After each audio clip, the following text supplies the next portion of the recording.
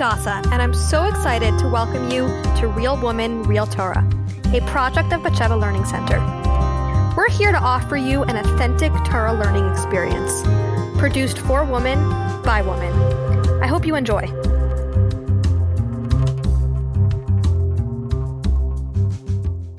If you'd like to follow along inside the text, you can find a fully vowelized PDF of the daf at www.batshevalearningcenter.com/daf.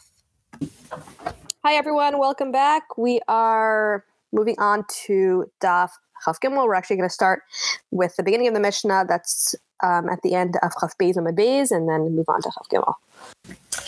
Okay, yeah, so towards the bottom of Chaf Beis Amud Beis, Masnisin, 2 words from the end of the line. Rabbi Shimon says, Ein zchus tayla b'mayim amarim. There's no such thing. Rabbi Shimon does not believe that a woman's merit can delay the punishment of the waters, right? We spent the last, two dafim ago, we talked about at length about how long the punishment can be delayed and what merit might delay the punishment, right? But that was all according to the opinion of the Chachamim. Rabbi Shimon believes no merit can delay the punishment. And he believes strongly that this is so because the imata Aimar as close tail b'mayim hamarin mat'ata as hamayim b'fnei kol hanashim hashaises. If you say that merit delays the punishment, you're going to diminish the authority of the water for a woman who drink, right? Because a woman might, drink knowing that she's guilty. And when she sees she's not punished, she won't realize it's because of a merit she has. She'll just think that the waters don't work. Additionally, and you're also going to cast aspersions. You're going to cast a bad name on innocent women who drink. Why? Because people are going to say, Tamei, even though they survived the waters, even though they survived the ordeal, they're really impure. They really committed adultery. I don't know if it tells the head splits, but they probably just had a splits which delayed the punishment, right? So just kind of having this kind of loophole, right? This merit which can delay the punishment really, really ruins the point of the process, which is to deter adultery and to clear the name of innocent women, right? Rabbi said, Haschus Tailamayim Arim. He says, no, the merit does delay the merit of the waters. So how do you solve these issues, right? These are where we're showing really raise some good points, right? So what's the solution? So the solution is a merit. The only thing that the merit does is that it prevents the woman from dying. But the ina yeledes ve'ina mishabachas ela misnavna v'halachas. Right? So what happens is that the woman doesn't get all the brachas, all the blessings that come to an innocent woman. She doesn't give birth to children, and her health does not improve, but rather her health continues to deteriorate over a longer period of time until she eventually dies, right? So it is clear after she drinks that she's guilty. It's just that her merit prevents her from immediate death. So now we're going to kind of switch gears a little bit, and we're going to describe the halacha pertaining to the mincha offering, the carbon mincha, which the Seder brings. Nitvei samchasa, if her mincha becomes impure for whatever reason, an impure person touched an impure object, right? That is an issue, right? Just as a side point, right? Anything that is proclaimed as a carbon, right? So an animal that's designated as a carbon, flour that is set aside for a carbon offering, right? In this case, it becomes holy, right? Once it's designated as a carbon. Now, if it becomes impure, if it becomes tamei, something tamei can't be offered at the Beis Mikdash, right? So you got to get rid of it, and you got to bring a new carbon. You got to bring new flour. Now, the question is, what happens to this tamei flour? Do you have to throw it out? Right, you can't offer it in the mizbeach, but since it's holy, you can't use it for ordinary purposes, right? Once it's holy, you can't just use the flour in your bread. You gotta, right? So what do you do? So there's two stages of kedusha, of sanctification, that can occur when consecrating a carbon. So the first level, the first stage is called kedusha damim, right? That's sanctifying the value of a given thing. So let's say I take, right, a measure of flour, I set it aside, and I say, okay, this is for a mincha offering.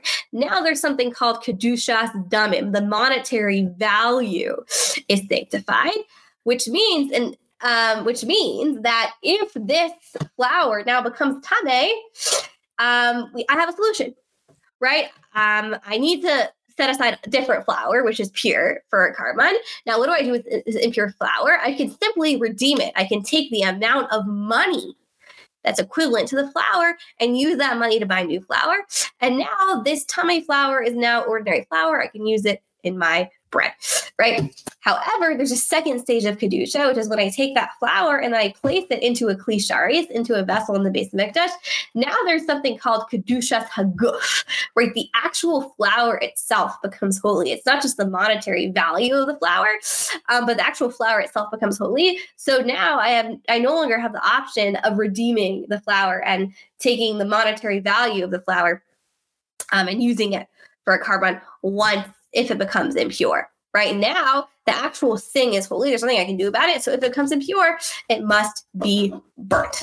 Okay, so that's just the background for the halachas we're going to learn right now. So nit meis mincha, if her mincha becomes impure, if it has not yet been sanctified in a vessel in the Beis Hamikdash, it's like all other karbanos mincha, and it can be redeemed. You can take the amount of money that is equivalent to the flour and transfer the kedusha from the flour to the money, and now you're good. You can use your flour and your bread and that money to buy a new carbon. The image of kidja, but if you already placed and sanctified that flour by placing it into a vessel in the Beis Hamikdash, it's like all other carbon minchas, and it must be burnt in the pile where all other disqualified carbonis are burnt, right? Not on the mizbeach. It can't be offered on the mizbeach. It's burnt in a special place where all disqualified carbonis are burnt. The Eilu typically say this first. So now the Mishnah is going to list a whole bunch of other scenarios where the mincha of the saita cannot be offered for whatever reason, but it has already been sanctified, right? It's already holy, so it needs to be burnt. Right? These are the things. So, Chaimer is Tamei Anilach, right? A woman who says to her husband, I'm impurity, I'm forbidden to you, meaning I committed adultery, right? So at that point, we no longer offer the karban mincha because we don't need to do the saita process, right? We already know for sure what happened, but it's already been sanctified, right? So we burn it. Also, if witnesses come into the Beis Hamikdash and testify that she committed adultery, if she says, I don't want to drink, right? Parenthetically, this is before, right? We discussed at length before, when we make her drink, when we don't make her drink, right? So see earlier dafim for a whole discussion of that. But under many circumstances, if she says, I don't want to drink, then we listen to her and we just burn the karban mincha and we let her go home. Also, if her husband doesn't want to give her to drink, or if we discover that her husband slept with her and was intimate with her on the way to the Beis Hamikdash, and in that case, we also do not perform the saita process. And all women who are married to kahanim, their karbanos are burnt. Meaning they're burnt completely. Okay, so what's the meaning of this phrase? We'll just back up for a second. There's halakha we discussed at length earlier. The way a karban mincha works is you have this flour mixture, right? And then the kahin takes a fistful of that flour mixture, offers that fistful on the mizbeach, and then the leftovers get eaten by the kahanim. Right, so there's the kaimitz, the fistful offered on the mizbeach, and the shirayim, the leftovers eaten by the kahanim. Now, those are the rules for a karban mincha offered by a regular Levi or Yisrael. If a kahin brings a karban mincha, we learn from a pasuk that a Kayan's carbon mincha is burnt completely on the Mizbeach.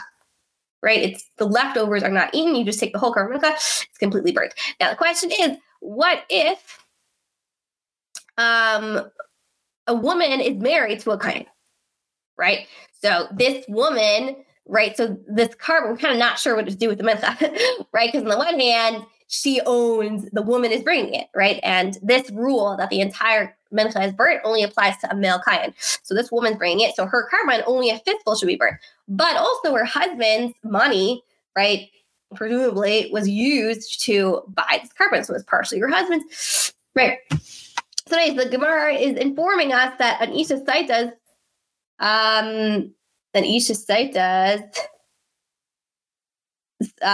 carbon, if she is married to a kayan, it is burnt completely. Okay, so now the Mishnah is going to explain. Bas Yisrael shnisas l'kayim l'chasam mitzarefes, right? So Yisrael, right? A Jewish woman who's Yisrael, right? Not a Bas Kayan, who marries a Kayan, her mincha is burnt completely. A Kahanes shnisas Yisrael minchasa ne'acheles. A Kahanes, right? The daughter of a Kayan who's married to Yisrael, her mincha is eaten, right? The leftovers of the mincha are eaten by the kahanet. Right? Even though this woman is a kahanet, right? She's the daughter of a kayan, it doesn't matter, right? Her kayan is her mincha is still, the leftovers are still eaten. The Mishnah is now going to list a bunch of differences that there are between male kahanim and female kahanim. Ma ben kain kahanet. What are some of the halachic differences between male and female kahanim? Minchas kahanes ne'acheles, the leftovers of the carbon mincha of a female kahan, meaning the daughter of a kahan, right, is eaten. Uminchas kayan in ne'acheles, but the mincha of a male kahan is not eaten, right, meaning the leftovers are not eaten. It's all burnt in the mizbeach. Kahanes mischalel, a kahanes, the daughter of a kahan, has the potential to be permanently disqualified, right? So just to review, right, the daughter of a Kohen has a few privileges, right? She's able to eat truma, she's able to eat certain karbanos, right? She loses those privileges if she marries someone that is forbidden to her, right? So, meaning, someone a forbidden relationship, right? So if she's in a forbidden relationship, she becomes permanently, loses her kayan status. But kayan ain't a miskalel. The same is not true for a kayan. A kayan does not become permanently disqualified. If a kayan marries someone he's not allowed to marry, so for example, he marries a divorcee, right? While he is married to the divorcee, he loses his rights as a kayan. But if he divorces his wife, he reverts back to his kayan status. So he never permanently loses his kayan status. A female kayan can become impure for a dead body. The ain't kayan masin, but a kayan cannot become impure for a dead body. A kayan can eat our karbanos, which are of the most holy degree. A kayan cannot eat those karbanos of the most holy degree. In general, briefly, there are two categories of karbanos. There's kadshe kadashim, right, the most holy.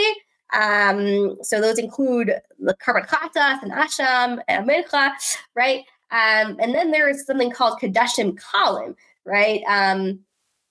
Karbanos of a lower degree of sanctity, and these karbanos, female kahanim can also eat a portion of. Ma bein ish leisha. So now the Mishnah is going to list, kind of on a tangentially related topic, what are the differences in general between men and women? What are some halachic differences between men and women? This is obviously not an exhaustive list. It's just going to give a partial list of some interesting halachic differences between men and women. Ha'ish parei parim, a man who is a mitzara, when he leaves the city, he needs to sit outside the city, and he needs to let his hair grow wild and tear his clothes. But a woman does not do the same. She does not let her hair grow wild and does not tear her clothes. A man can impose a Nazarite vow on his son. But a woman cannot do the same. She cannot impose a Nazarite vow on her son. Ha'ish megalech on Naziris Aviv, a man can shave with the animals dedicated for a karban by his father, or rather with the money dedicated by his father for buying karbanis nazir, right? So just briefly, at the conclusion of a nazir's period of nazirus, right? When he, a nazir will say, I'm going to be a nazir for like a year, right? So at the end of the year, there's a whole process he needs to go through to go to the Beis HaMikdash. He needs to shave, and there's certain karbanis that he needs to bring. And the halacha is that if one nazir sort of sets aside money to buy karbanis for the end of his nazir period, that money has a certain kedusha, has a certain sanctity to it, right? And he needs to use it for that purpose. Now, let's say that nazir dies, right? The halacha is nobody else can use that money. Even if there's another nazir who needs to bring his karbanis at the end of his term, it doesn't matter. He cannot use that nazir. That money is designated and can only be used for the karbanis of that nazir alone. The exception is a son who is a nazir, right? Let's say a person's father, right, was a nazir, and his father, at the end of set aside money to buy karbanis for the end of his nazirus period, and his father died. If the son is a nazir, the son can use that money his father set aside, right? So one exception to the rule. So a man can bring the karbanis, which is brought together with his shaving at the Beis HaMikdash, with the money set aside by his father, who was a nazir, the Eina Isha Megalach, that's on the Nazir Sevilla, but the woman cannot do the same.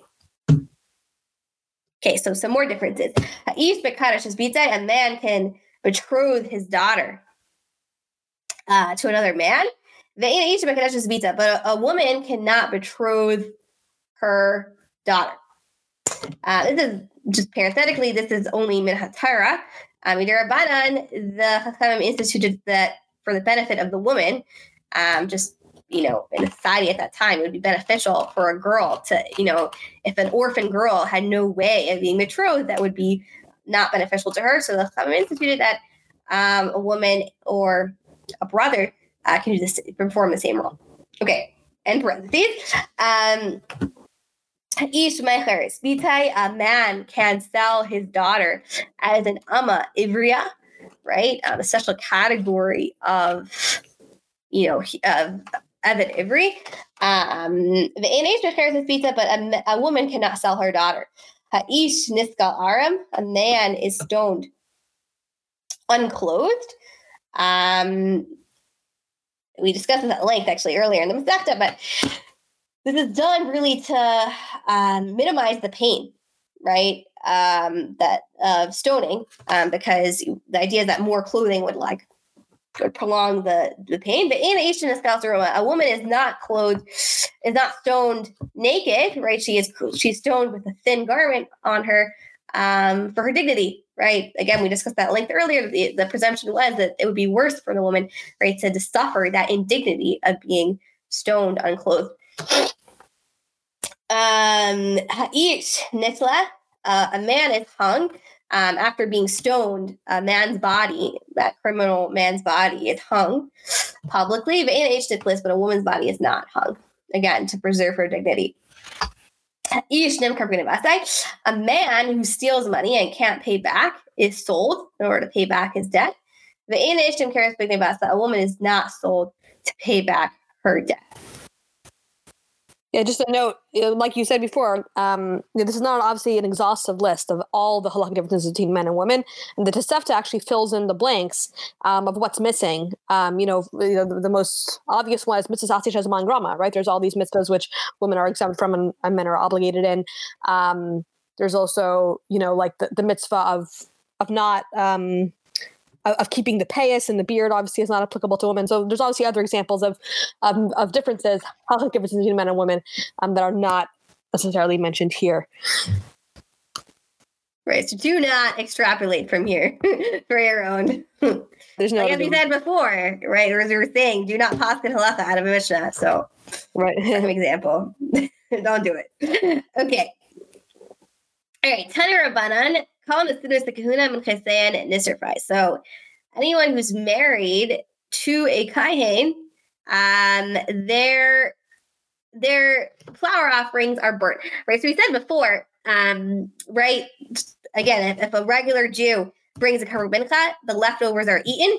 If it's a kahen who brings the karban mincha, the entire mincha is burnt. Now we have this sort of like problem. What do you do if it's a woman who is married to a kahen, right? So we're like, okay, it's a woman's karban, which is always eaten. The leftovers are always eaten, but she's married to a kahen, and her husband's money, at least, was the what money which owns the karban, right? It's his money which bought the karban. So how do we treat it? Do we treat it like the karban of a kahen or the karban of a regular person, right? So the price is burnt, right? Like the karban of a kahen.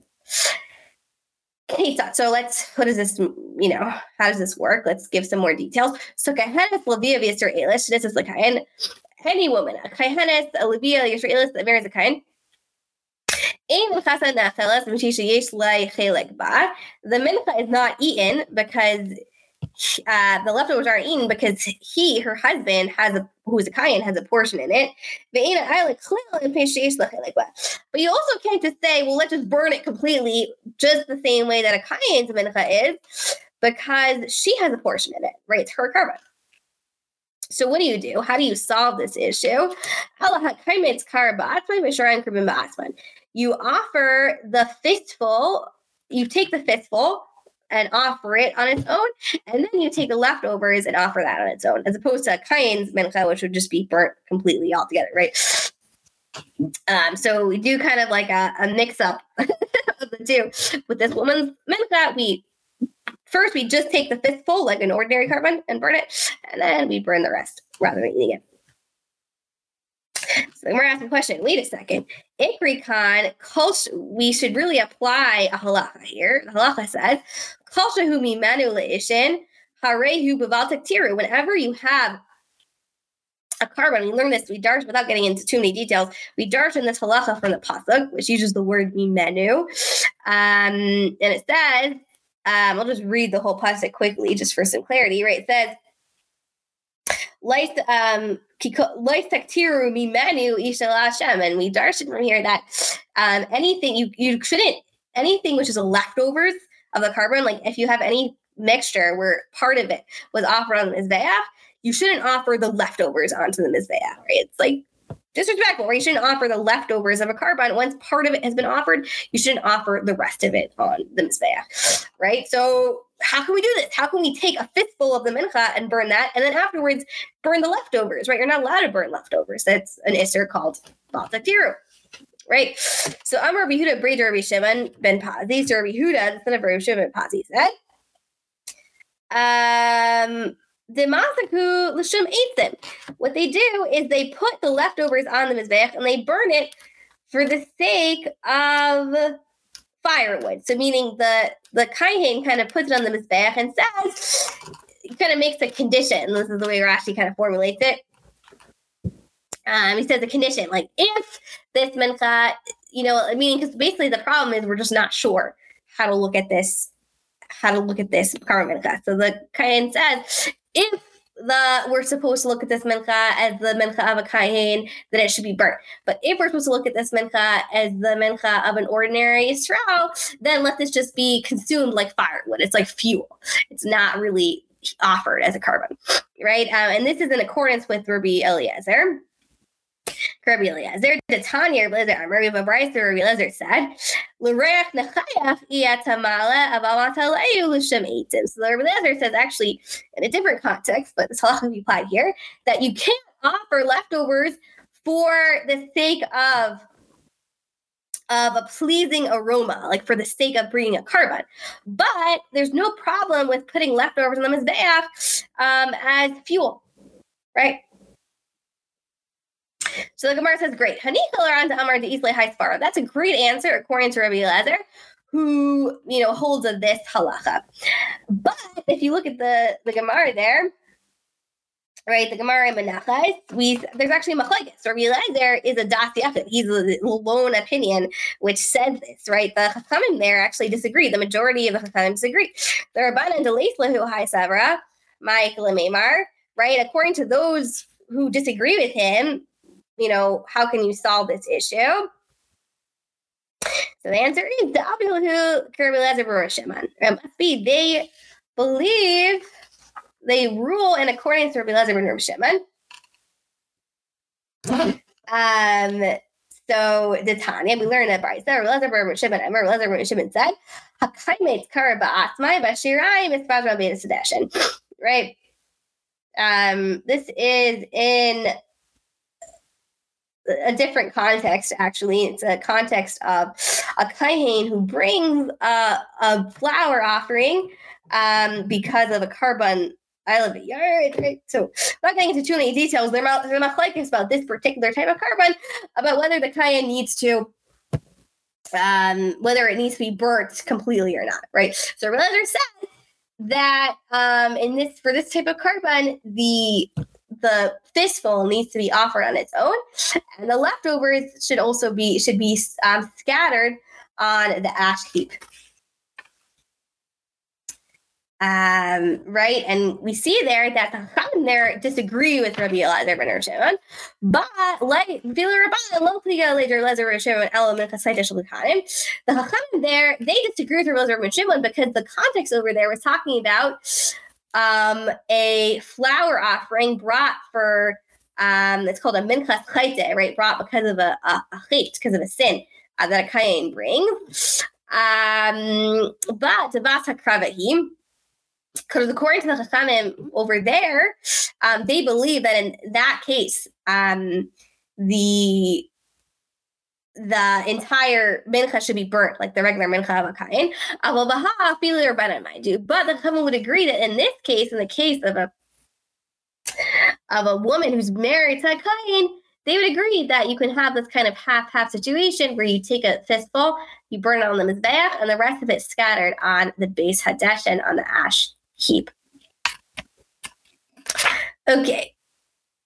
Now we're going to go through the different the differences between. We're kind of go through all the halachas that were listed in this Mishnah and give proofs for the psukim. Okay, so we learned in the Mishnah, Bas Yisrael had a suah v'chulu, right? Bas Yisrael, who's married to a kain, her mincha is burnt, and a kahanet who's married to a Jew, like Yisrael, her mincha is eaten. So my time, what's the reason?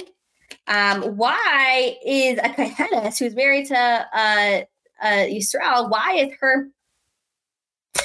is her carbon mincha eaten completely? Right? She's a kahanet, right? So we say the Amar Krab B'chol minchas kain klil tia le'te'achal. It says the flour offering of a kain should be burnt completely. It should not be eaten.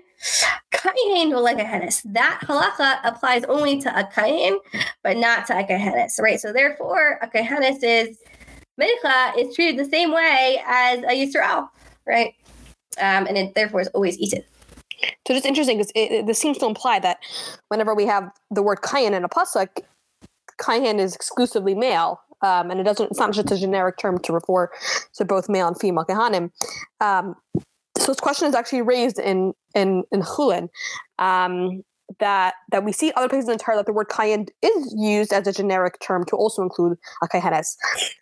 So there in that Gemara, the opinion of Ula is that the reason why specifically in the Mishnah here, we're saying that it doesn't apply to a kahanes is because in the context of the psukim, right? A few psukim earlier, we see the words Aaron uvanav, right? That this whole discussion is referring to Aaron and his sons specifically, and not his daughters, and therefore because of the context, that's why we're interpreting the word kain specifically to refer to only male kahanim. But it doesn't mean that anytime we see the word kain, it means exclusively male kahanim. It can be a generic term to refer to both male and female.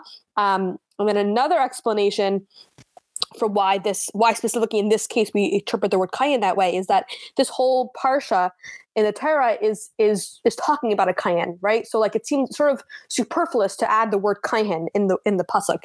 It's sort of obvious that we're talking about a kain. So the fact that it adds the word kain is teaching us that it's trying to tell us that it means specifically a male kain and not a female kain. But In another context, if you use the word kain and it was necessary to include that word, then we wouldn't necessarily interpret it that way, right? We would interpret it more as a generic term to refer to both male and female. Both genders. Yeah. Wow. Okay. Right. It's always confusing, I guess, right? That so many words like that, right? Yeah. Where, like, the gender neutral and the male are the same in Hebrew. So right. So this context is how we know. Context dependent. Yeah. Okay. So now we're going to keep going through the different differences between male and female. So kahanes mischaleles, kahin ein mischalel, right? A female kahin can become permanently disqualified from her, kahin status. But the same is not true of a kahin. So Manalan, how do we know this? Markra, the pasuk says, Lo yichalel zari ba'amav. So the simple meaning of this pasuk is it's an instruction, right? A kahin should not desecrate his seed, right, by bearing someone who's inappropriate for him. So the pasuk, so we darshan from this pasuk, Zare mischalel, if a kain marries, let's say, a divorcee, he disqualifies his children, right? His children are no longer kahanim, but he himself cannot become disqualified. His Zare mischalel, right? His children become disqualified, but he himself cannot become permanently unkained. And here too, right, we're clearly talking about a male kahin, right? Because it's the context is, male kahin not being able to marry, certain women. Kahanis the stamachulu, right? So that a kahanis is able to become impure for a dead body, but a kahin is forbidden to do so. So my time, how do we know this? Damar Kra, the pasuk says, Amar al kahanim b'nei arain, right? Tell the kahanim, the sons of Aaron. The conclusion of the pasuk is speaking about the prohibition against becoming tamei for a dead body. B'nei Aaron, b'nei b'nei Aaron, right? B'nei Aaron, sons of Aaron, not the daughters of Aaron. Right? Another next difference is that a kain can eat the, karbanis of the highest grade of kedusha, whereas a kahanas cannot, right? She can only eat the lower grade called kadashim kalim. So how do we know this? Kol zachar b'bnei Aaron yachlana. All males of the sons of Aaron should eat it, right? So that pasuk is actually pretty clear. It doesn't require so much darshaning. It says straight up every male, excluding the females. Okay, so now we're going to move on to the general differences between halakhic differences between men and women. Muma ben ish chulu. Right, so we're going to focus now on the halakha, the requirement for a man who's a Mitzaira to grow his hair wild and to tear his clothes. So Tana Rabbanan, our sages at the top. So I'm just going to read the whole pasuk. The pasuk says, "Ish tzarua hu tamaihu," right? So that a man who is afflicted with tsaras is impure, or rather, you could say a person. A person who's afflicted with tsaras is impure. So ainli ala ish. So from this pasuk, I might think that only a man is included. So Isha 9, how do we know that a woman is included? Because the following pasuk says, Kishu Emmer, when it says in the following pasuk, V'hatzarua asher bai, ... And anyone who it says again, anyone who is afflicted with tsaras should do ... So it repeats the word sarua, right? Hare kanshnayim, that is, a double language, which indicates two, a dual meaning here, which means that the halachas of tsaras apply to two categories of people, both men and women. Okay, ish. So therefore, if that's so, why does it use the word ish, which indicates a man, a male? Right? So it's saying the word ish, right? The tsaras applies to both men and women, but the word ish is saying that certain halachas only apply to men. And what are those halachas? The halachas which are stated in the next pasuk, ish pareh v'chulu, which in the next pasuk it talks about the requirement for the hair to be grown long and the clothes to be torn. Okay, next halacha ha'ish v'aderes b'nei b'nazer v'inish v'aderes b'nah. A man can impose a Nazarite vow on his son, but a woman cannot impose a Nazarite vow on her son. When we say this, we mean that, like, when the child is, a baby, like a katan, right? The daughter, the father can kind of impose a nazir, make his son a nazir, even when he's still very young. And that vow becomes binding on his son, right? Even though his son is too young to make it himself. So a father can do that, but the mother cannot. Oh, just about this. Yeah. We know the famous story of Hannah, right? That Hannah consecrated her son Shmuel as a Nazir, right? So how was she allowed to do that, right? It seems here like a mother would not be allowed to do that. So the commentaries give a bunch of different explanations. A lot of them try to say that, she wasn't really the one making the neder. She sort of said it, but, for example, Kli Yakar says that when she made this neder, Elkanah was silent, and his silence was sort of like agreement. So it was if he himself made the neder, right? Or some people say that Elkanah did say something in response that sort of confirmed his agreement, and therefore the neder was really coming from him as a father. But another explanation I saw from the Chida is that Hannah was a Neviah. And in general, a Navi has the power to make someone a Nazir. So besides for just as a father, but her position as a Neviah is what gave her that power to do that. Wow, so like special dispensation. Yeah. Also, just one more thing, like I saw like halakhically the reason why, one explanation for why only a father can do it and can make their child a Nazir and not a mother had to do with the chiyuv of chinuch, right? That a father specifically has the chiyuv to be mechanech a son, while a mother does not. So that's sort of why she doesn't have that same capacity. Okay.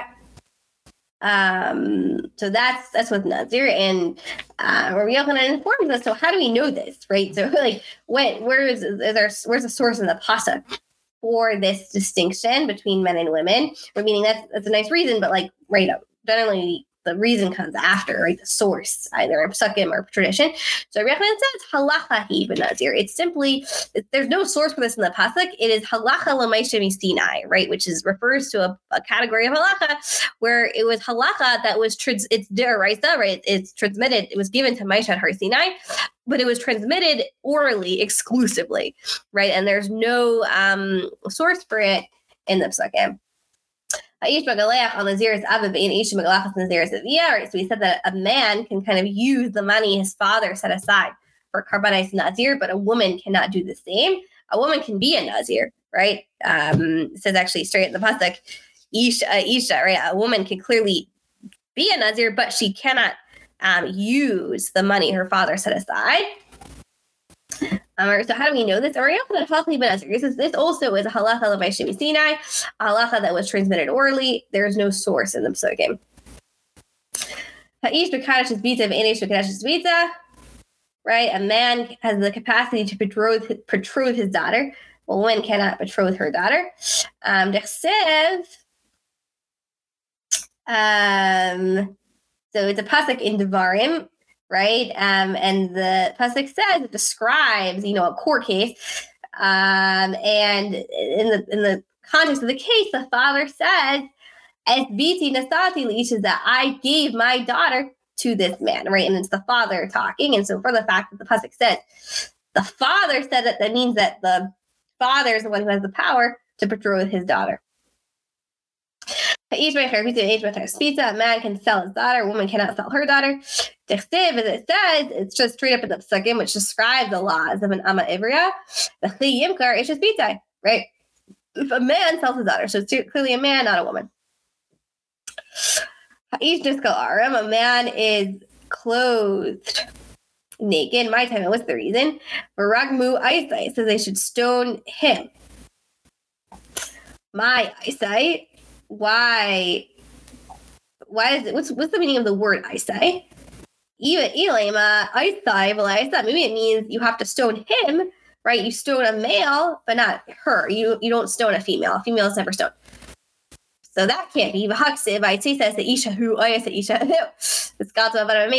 clear pasuk which describes taking a man or a woman and stoning them. It's in the context of Avodah Zarah, actually. So that can't be the meaning of the word eyesight. Eyesight, but like susai, but like eyesight, like susa. The word eyesight is teaching us you stone him, a man, him alone without his clothes, but you don't stone a woman like naked without her clothes. Okay, moving forward. So ish ditzla, the in chulu, right? A man is hung. The corpse of a man who's been executed is hung publicly, but a woman's corpse is not. My time, what's the reason? How do we know? Like, what's the source for this in the pasuk? To Amar Krav, at least the Isai, you should hang him on the tree. Isai, but I saw him and not her. Right, a man is sold in order to pay off his debt that he can't pay because he stole, but a woman is not sold because she stole. My taima was the reason to Amar Krav. V'nimkar b'gnei he should be sold because of what he stole. B'gnei basai, because of his theft, but not because of her theft, because if a woman has stolen. Again, when we say because she stole, it doesn't mean a thief is always sold. It just means if someone steals and they don't have money to pay back, then they're sold instead, right? And that only happens for a man and not for a woman. Okay, that ends the third parak of Masechah Saita, Hadran Allah Chaya Naitel. All right, thank you so much for listening. We are looking forward to starting a new parak next time.